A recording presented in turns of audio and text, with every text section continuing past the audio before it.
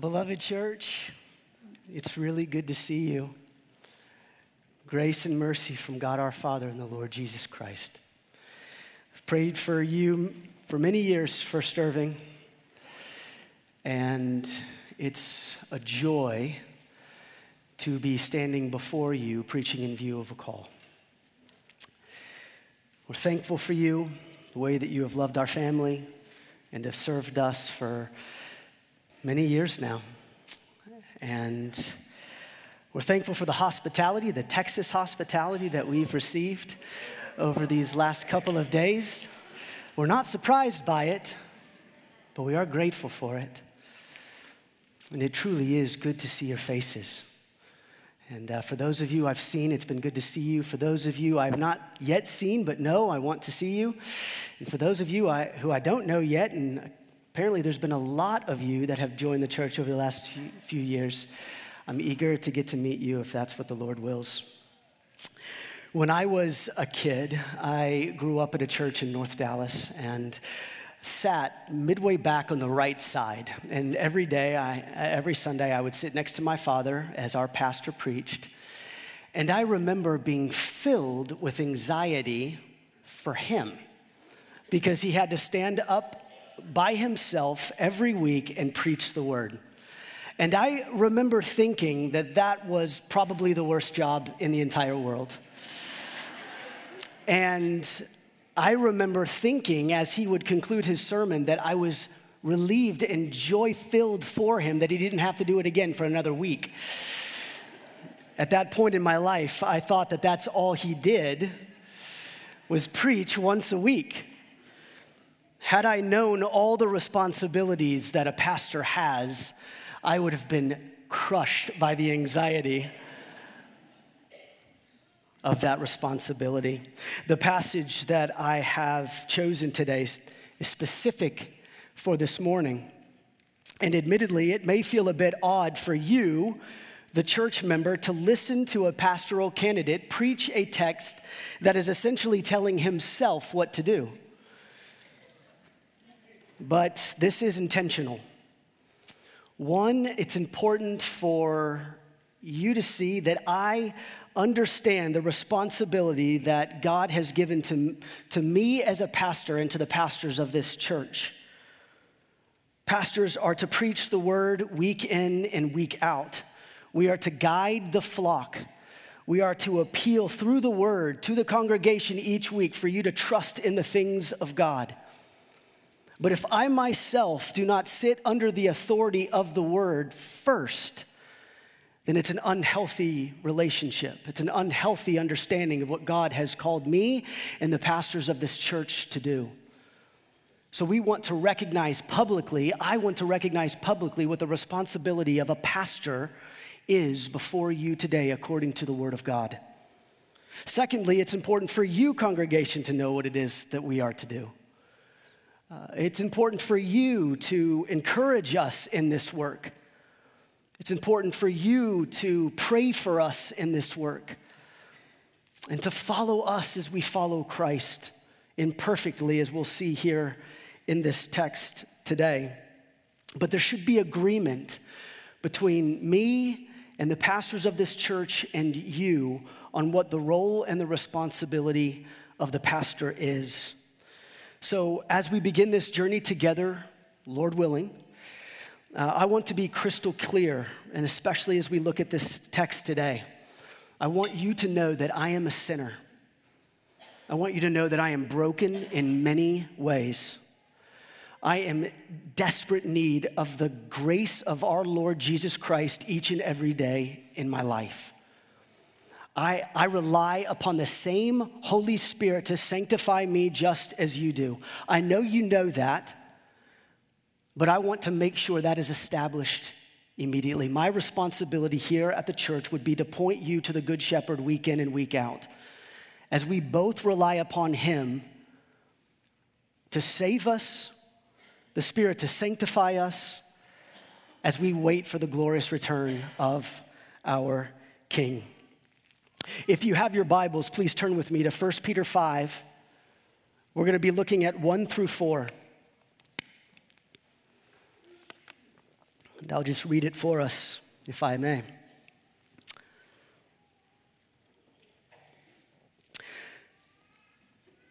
So I exhort the elders among you, as a fellow elder and a witness of the sufferings of Christ, as well as a partaker in the glory that is going to be revealed, shepherd the flock of God that is among you, exercising oversight, not under compulsion, but willingly as God would have you, not for shameful gain, but eagerly, not domineering over those in your charge, but being examples of the flock. And when the chief shepherd appears, you will receive the unfading crown of glory. Let me pray for us. Father, as we open up your word, may we see the glory of Christ. May we recognize the responsibilities that elders have, no more, no less. It's not the elders' church, it's Christ's church. And we pray in his name. Amen.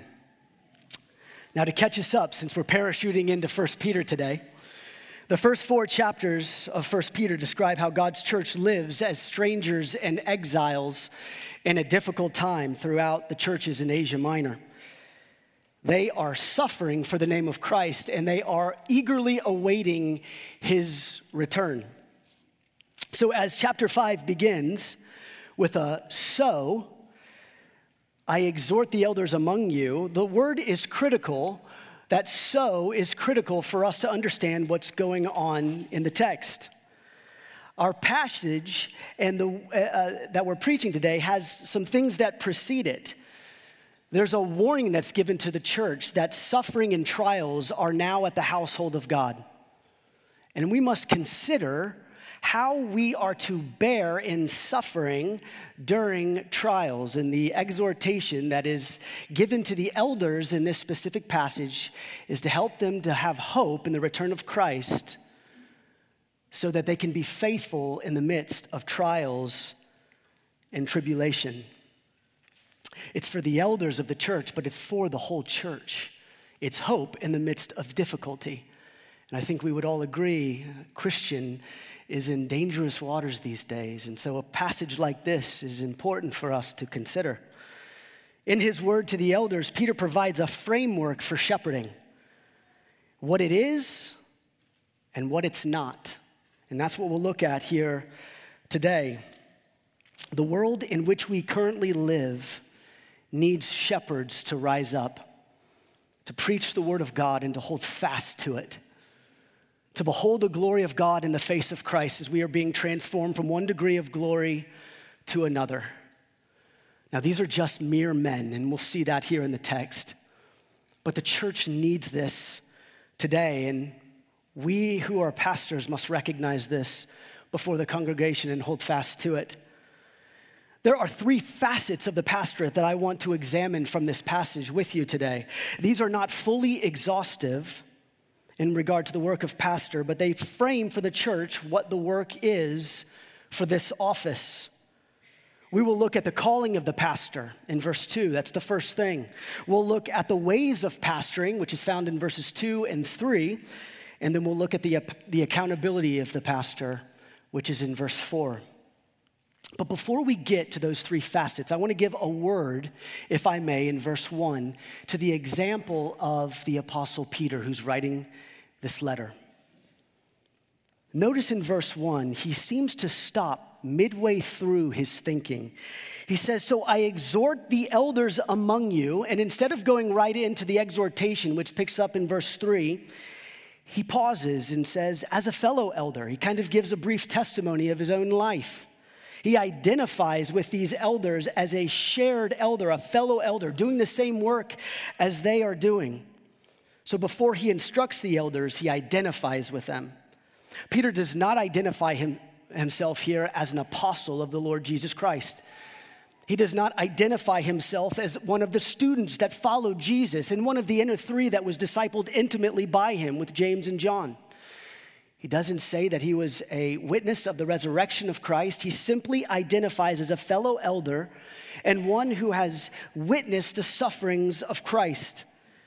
He saw Christ suffer, rejected by his people, betrayed, and he saw him crucified, either potentially from a distance. We don't know where he was when he actually was crucified, but we know that he saw the sufferings of Christ. And in fact, Peter himself had gone through sufferings as well. And as he pens this letter to the churches in Asia Minor, he's not that far away from his own martyrdom that would be taking place in Rome. But in the midst of the sufferings in the church, I want us to notice how Peter's hope shines through. He's not dwelling in the fact that the church is suffering, but he says that he's going to be a partaker in the glory that is to come when Christ is revealed. So not only is he a fellow elder, sharing in the sufferings of Christ, but he's partaking in the glory of Christ upon his return with those elders and the church when Christ appears. Friends, this is a very humble posture from the Apostle Peter, identifying with these elders of the work that is at hand. He is forging the companionship between suffering and hope in the Christian walk. And he's identifying with them. Look, Peter knows what it's like to flee persecution. Do you remember when he denied Christ 3 times? Even denouncing him to a girl? He fled. He knows what it is to flee persecution. But at this point in his ministry, after Jesus restored him in John chapter 21, when Jesus says, "Do you love me? And feed my lambs. Do you love me? And then tend to my sheep. Do you love me? Then feed my sheep." He restored Peter to the rightful role of leader in the church. And he had been shepherding well for many years now. He's done this faithfully, and he is now, at the end of his life, passing on the work of ministry to these elders in this congregation. He's teaching them how to elder as he's eldering them. He's humble, he's gentle, and he's pointing them to Christ. It's a glorious, beautiful picture of humility as one who follows Christ deeply. Peter then picks back up these 3 pastoral instructions, these facets of the pastoral ministry, and I want to examine those with you now. The first one is this, the call of the pastor. Look with me in verse 2. He says, "I exhort the elders among you." What specifically are we to do? He's calling them to something. That word exhort is to encourage greatly in this call. This is the work that you are to do as a shepherd of the church. He's urging them to do this work. Well, what is the work? It's this, to shepherd the flock of God that is among you. Notice this command. I want us to see that this, for Peter, is the essential work of the pastor, to shepherd and to exercise oversight, found there in verse 2. The word for shepherd is where we get the word pastor, if you didn't know that. Please note that there's 3 terms used in this passage that are helpful for this one office.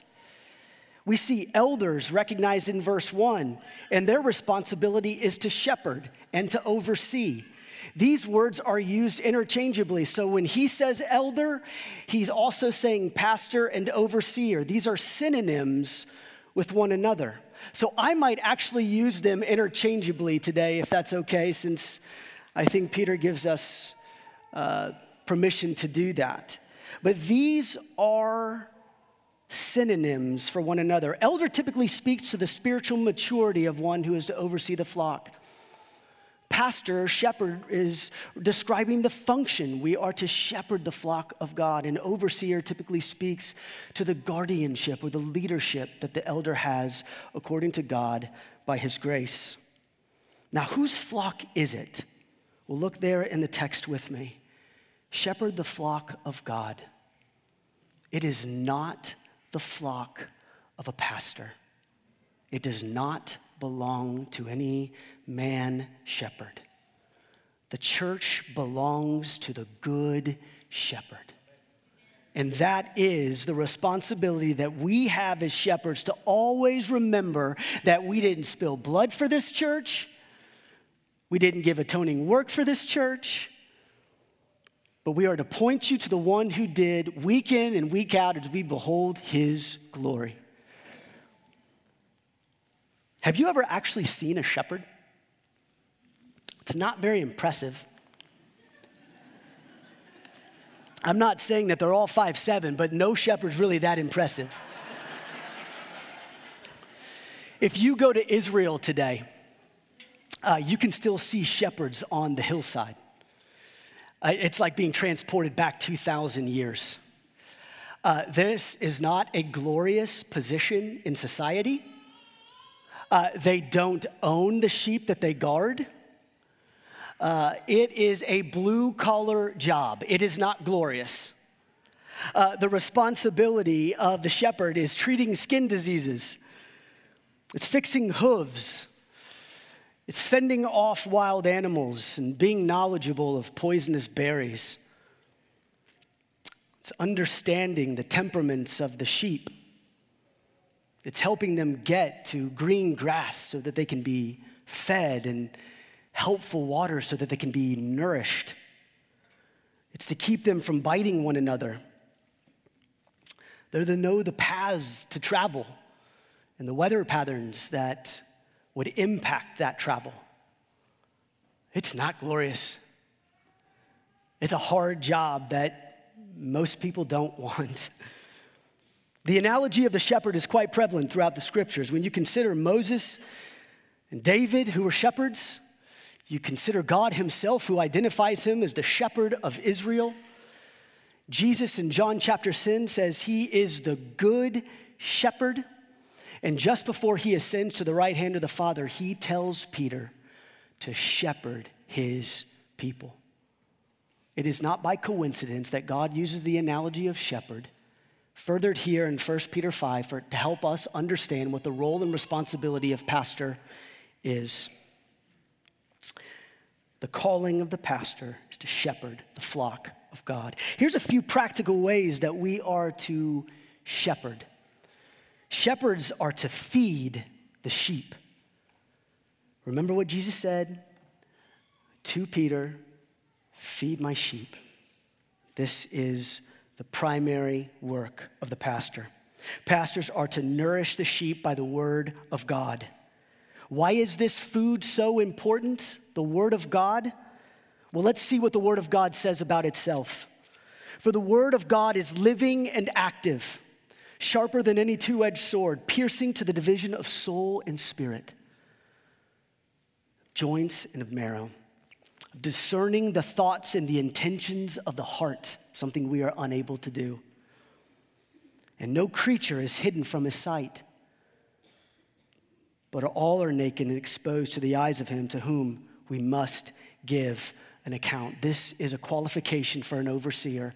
He must be able to teach the word of God. Now, there's no other place to find nourishment except from this word. And we cannot veer from this word. And let me just tell you right now, and save any suspicion, I actually have nothing to offer you. I don't. And how's that for a job interview? But I'm serious. I have nothing to offer you except gifts that God has given and the word of God through the Spirit of God. We are to nourish you with the word week in and week out, for you to savor it and to delight in it and to feast on it, that you may know the one whom it testifies to. We must hold to the trustworthy word as taught and give sound instruction to you, as it says in Titus 1. This happens in the corporate setting, and this happens in the micro settings, in the office, discipleship, counseling, in your homes. This is the responsibility. Paul says to Timothy in 1 Timothy chapter 4, verse 16, that we are to guard the doctrine and we are to guard our lives. And those two things should be in relationship with one another. Shepherding is also protecting. The pastor must be able to protect the sheep from wolves. Wolves that come from inside the church, as Acts chapter 20 talks about, and wolves that are outside nipping at the heels of the sheep as they enter the congregation. Shepherds are going to have bite marks on their arms from fending off dangerous wolves. And that's just a part of the responsibility. We must know the false doctrines of the day and to guard you from them. We must lead you to Christ and away from anything that is tempting you in heart, mind, or motive. This is the work of the shepherd, to be a protector. We see a glorious picture of this in Psalm 23 as David is describing the way that God protects his people as they walk through the valley of the shadow of death. We will fear no evil. Why? Because his rod and his staff will comfort us. He is with us. Rod fends off wild animals. Crooked shepherd staff pulls sheep away from danger. And we know that the good shepherd does this, and those who are under shepherds, mere under shepherds, do the very same thing. Shepherds are to lead. We lead by directing the affairs of the church, by teaching and administrating. Faithful stewardship of money. We see this in 1 Timothy 5:17. To lead you to Christ always. God is obsessed with his people knowing the word. We're to lead you to the one it testifies to all the time. We're to bind your wounds with the word.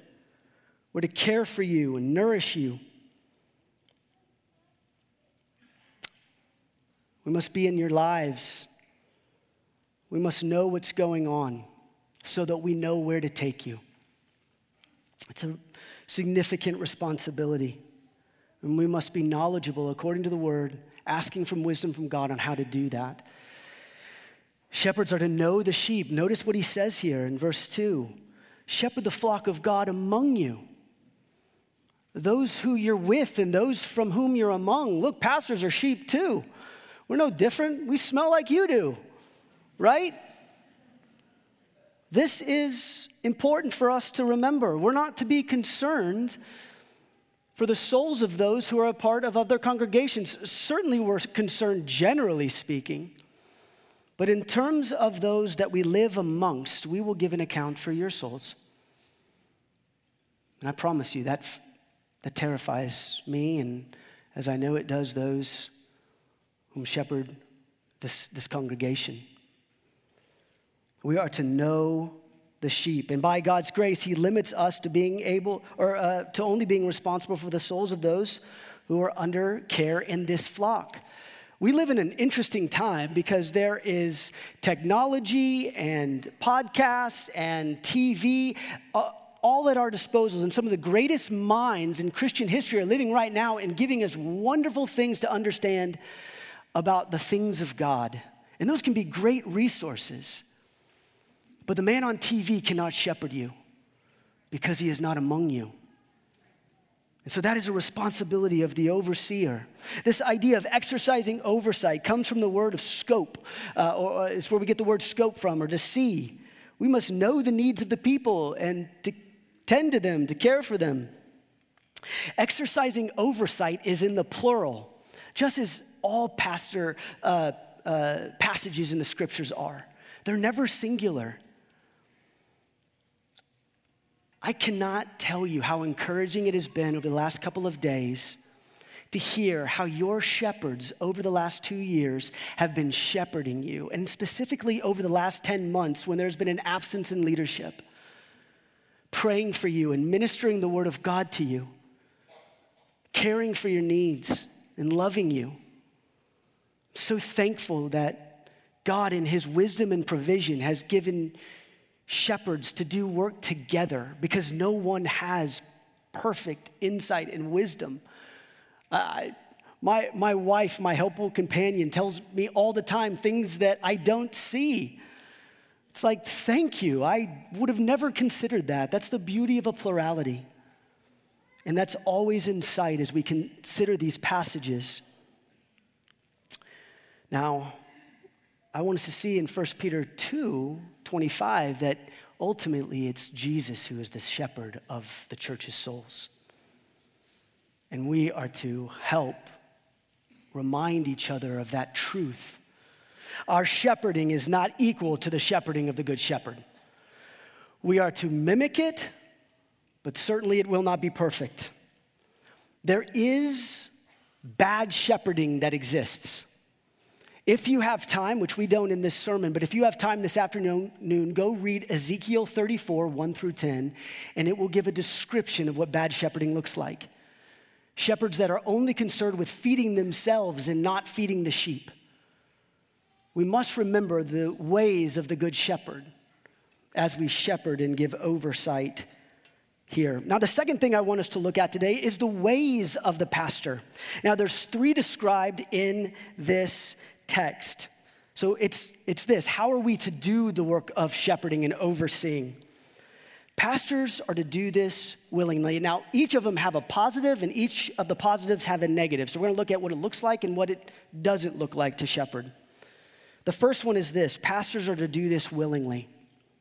Not under compulsion, but willingly, as God would have you, which is the whole point of Peter's words to the shepherds. This is how you do it according to the way that God would have you do it.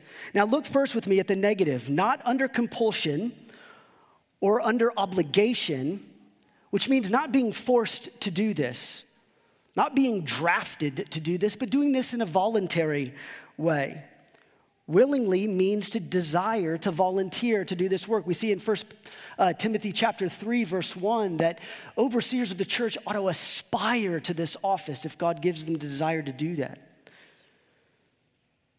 They are to do this in the way that God has called them to do it. And there is no other way. It's not driven by duty alone, though. It's also driven by love. He is able to do this work because he loves God, and he ought to recognize he can do this work because God loved him first. Edmund Clowney, who's a great pastor and a theologian, said, "The care of pastors for their flock will be proportional to their care for the Lord."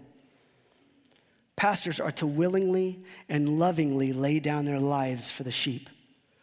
Now, under shepherds don't lay down their lives in an atoning fashion, but in a caring fashion for the congregation that the Lord has purchased.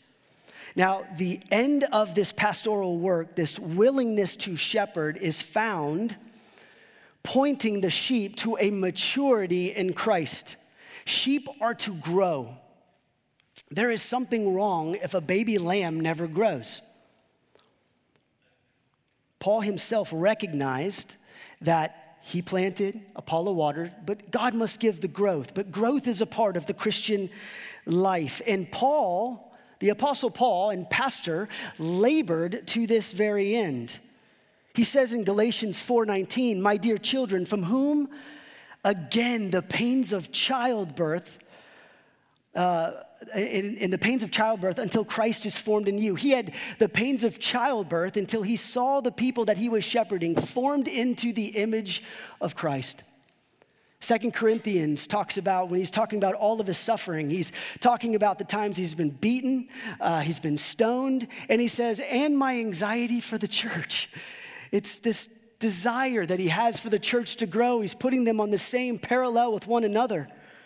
In Ephesians chapter 4, he says that God has given the shepherds and the teachers to the church to equip the saints for the work of ministry, for the building up of the body of Christ. Why? Until we all attain the unity of faith and the knowledge of the Son of God to mature manhood. Verse 15, in the same passage, he says, we are to grow up in every way into him who is the head, into Christ.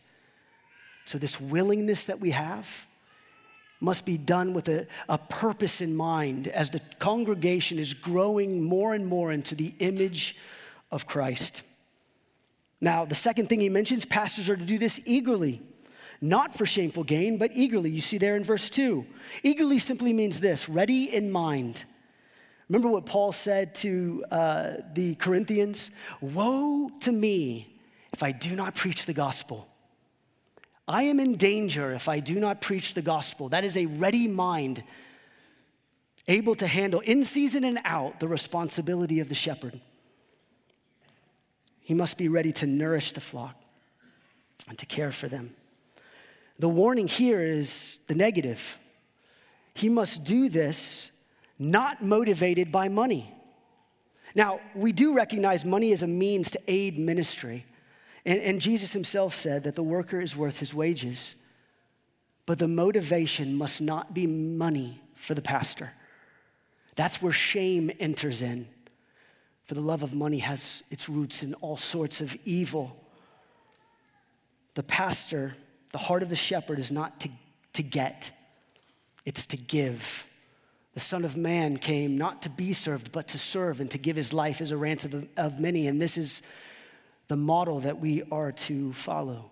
The third thing he mentions here, the ways of the pastor, is pastors are to serve as examples to the flock, not domineering over those in their charge, but as examples. Now, that little phrase, those in your charge, simply means this: those in your portion, those whom you're among. This is where it connects with verse 2. Pastors are allotted to sheep and sheep allotted to pastors, not for ownership, but for fellowship. This is important because the pastor is to serve as an example.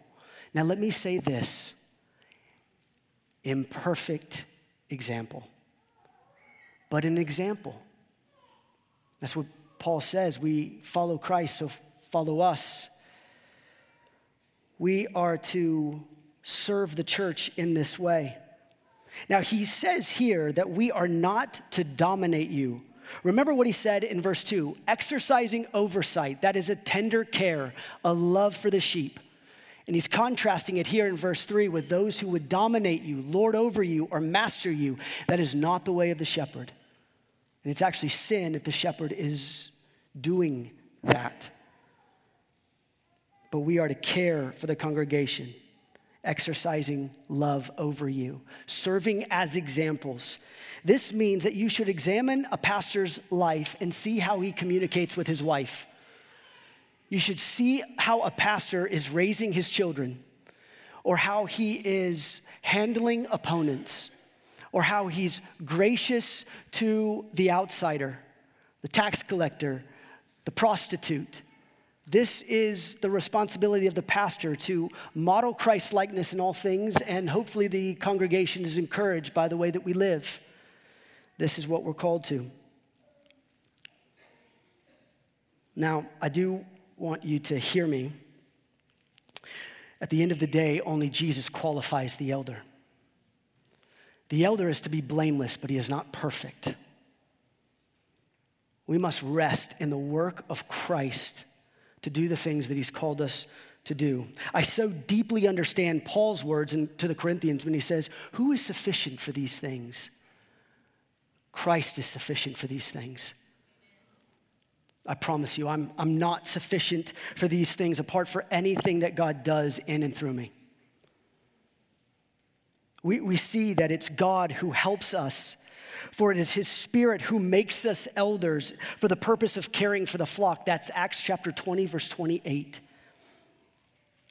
But this is the work that he has called me to as a pastor and to the pastors of this church. Now, ultimately, this is beautiful because it points us directly to the Good Shepherd. Jesus fulfills all of these ways of the pastor perfectly. He willingly gave himself up. Remember John 10, he says, I lay my life down for the sheep. Nobody takes it from me. I willingly lay it down, and I have the power to rise it up again. He's eager to do it. For the joy set before him, he endured the cross, and he serves as an example in the way he washed the disciples' feet and cared for the outcast and those who society had rejected. Now, Christ is the perfect example. Now, the third thing I want us to see here is the accountability of the pastor as we come to the final closing minutes of the sermon. Verse 4, when the chief shepherd appears, you will receive the unfading crown of glory. Shepherds who shepherd faithfully will receive a reward. Now, Peter reminds these shepherds of the chief shepherd who will return. Now, it's interesting. As these shepherds and the church are suffering, Peter fixes their gaze on the one who's going to come again, the one who purchased the sheep, the risen Christ who rules at the right hand of the Father. So the future promise of partaking in Christ by sight, not by faith, but by sight when he comes, is sustaining faith in the midst of trial, which is hope. It's hope for the church. Now, remember, pastors will give an account for how we shepherd. This is mentioned in Hebrews 13, verse 17. But Christ will give an unfading crown of glory to the faithful shepherds. Now, unfading crown here refers to kind of like a wreath. It was an amaranth flower thought to be of unfading color, pointing to unfading glory that's only found in Christ. Contrasted with the flower that fades and withers that's mentioned in chapter 1, verse 24, pointing to Isaiah 40. He's showing that only Christ gives these things that are everlasting, because Christ himself is everlasting. Now hear this. This reward is not based on the pastor's efforts or merit. A pastor ought never to rest in his own work, but to rest in the work that has already been done through the atonement of Christ, his resurrection, his ascension, his return for his flock. That's the hope. And we must be sown to that reality, that truth, as we consider. And we are to think about his appearing in our minds. Martin Luther said the 2 days we think about are the day he returns and today. Because the day that he returns informs our faith for today on how we're going to live. Now, 2 Timothy chapter 4, verse 8 says that all those who love his appearing will receive a crown. That's the hope of the whole church. Their reward is the glory of the Lord, and it's displayed in the church. This is what the shepherds are to treasure, because Christ is the treasure. That's the hope of the church. So we are to point you there, to remind you of him, and to love him ourselves. Revelation 4 describes what happens with these crowns as they're given to elders in Revelation chapter 4.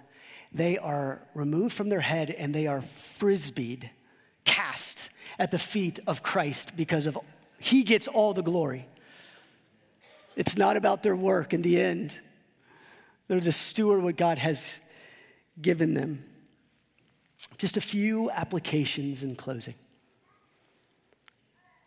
A few things that I want us to consider today.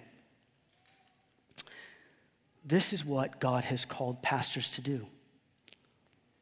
This is what his word has said for pastors.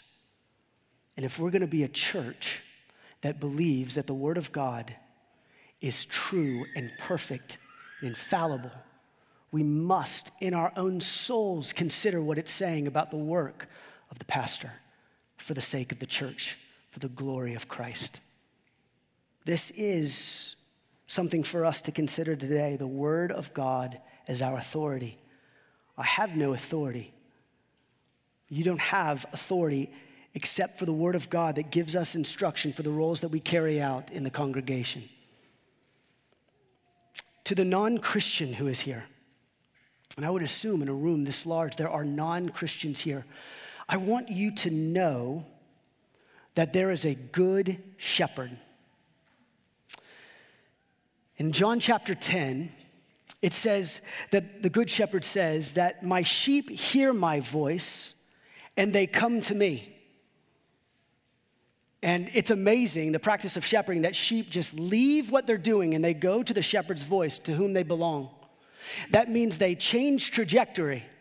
They leave the direction they're going and they head a completely different direction, and that direction is to the shepherd. For the sheep that don't know the shepherd, that means you turn from the way that you live and you recognize that you're a sinner and that you can't save yourself. And you recognize the brokenness in your life, and that you recognize, as it says in the same passage in John chapter 10, that this good shepherd who calls you to himself is the one that laid down his life for you that you might live. If you don't know this shepherd, I would appeal to you today to know the good shepherd. You can go looking for truth anywhere in this world, and I'm telling you right now, you cannot find it except in him. Here in a few minutes, we're going to have some pastors down here as we conclude the service with song. And if you have questions about that, we would love to talk to you. To the church, what do we do until the Good Shepherd returns for us? Well, we have some responsibilities. First, the application is for me and for the pastors that serve here. So I'm just going to talk to myself for a second in front of my friends and those who also shepherd. The pastor must be willing and eager to do this work. Congregation, I want you to know that I'm willing and eager to do this work if you would have me. I'd be willing to lay down my life for the sake of you and for the sake of the glory of God. And I know these shepherds that shepherd here would say the very same thing, as they have proven it amongst you. They've cared for you. To prepare God's word for you as a meal that is meant to nourish you, serve you week in and week out. The two primary functions of the pastor are best seen in Acts chapter 6. We are to serve the church, the word of God, and we are to pray for you. And there's a lot that happens in between, but those are the two primary things. Know the word, know the God of the word, and prepare the word for the people, and to pray for you, that you would know God. To care for the congregation as Christ has cared for us. That you would know his love, and that you would be comforted in your hurts. You would be exhorted to believe in the things that you cannot see right now. And that you would learn to hope in the midst of trials and tribulation until we're all formed into the image of Christ. And then lastly, we have a responsibility as shepherds to point you to the one who is returning. We are to point you to the one who came, who was promised in Genesis 3:15 and fulfilled through prophecy. His name is Jesus. He came, he bought the church, formed the church with his own words. He's making the church mature, and he's preparing the church for his return. And we're to point you to that day all the time. Application for the congregation. This is a word for you. Would you please hold me and your pastors accountable to this role? We're not to lord over you this responsibility. We're to hear from you as well. Examine us as we examine you. Hold us to this word. Would you please pray for us? Would you, if I were to step into this role, would you please pray for me? That I would do it willingly and eagerly always. That I would be humble, never considering myself as the one who purchased the church. Would you pray for protection for our other pastors and for our families as we do this work? Thirdly, would you encourage us in this endeavor? It's a hard endeavor. It's laborious and it's not glorious. Would you encourage us in this? And would you trust God as we shepherd you through his word? Look, sometimes congregations go where they don't want to go. And sometimes shepherds lead where they don't want to lead. But we both must sit under the authority of God's word as it's changing us and transforming us and maturing us in the days ahead. We're going to keep the word central and the glorious Christ of the word central before you. So would you consider these things today? Would you consider these things before you in the role of the pastor? I assure you it. I've taken my own soul to task. Even before I applied for this, I really counted the cost of what the Lord asks of his shepherds as he leads, as a shepherd leads. And thankful for how the Spirit of God has encouraged me in that process. So In closing, let me just pray for us and ask that the Spirit of God, through the Word of God, would do its work in our hearts. And then we'll respond in worship.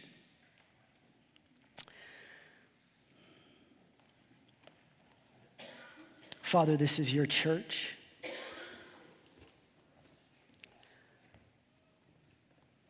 Your Son has cared for her for a long time. And Father, we believe that your Son will continue to care for her, as we know ultimately the gates of hell cannot prevail against the church. But God, we need your help. We rely upon your Spirit. We're thankful for the Christ. And Father, we're praying for faith, both for the shepherds and for the congregation, Lord, as we are the flock of the beloved Son. For those who do not know the Good Shepherd, Father, I pray that you would work in their hearts this morning. Would you draw them to the voice of Jesus, that they may know him and the grace that he offers. Father, we pray this in his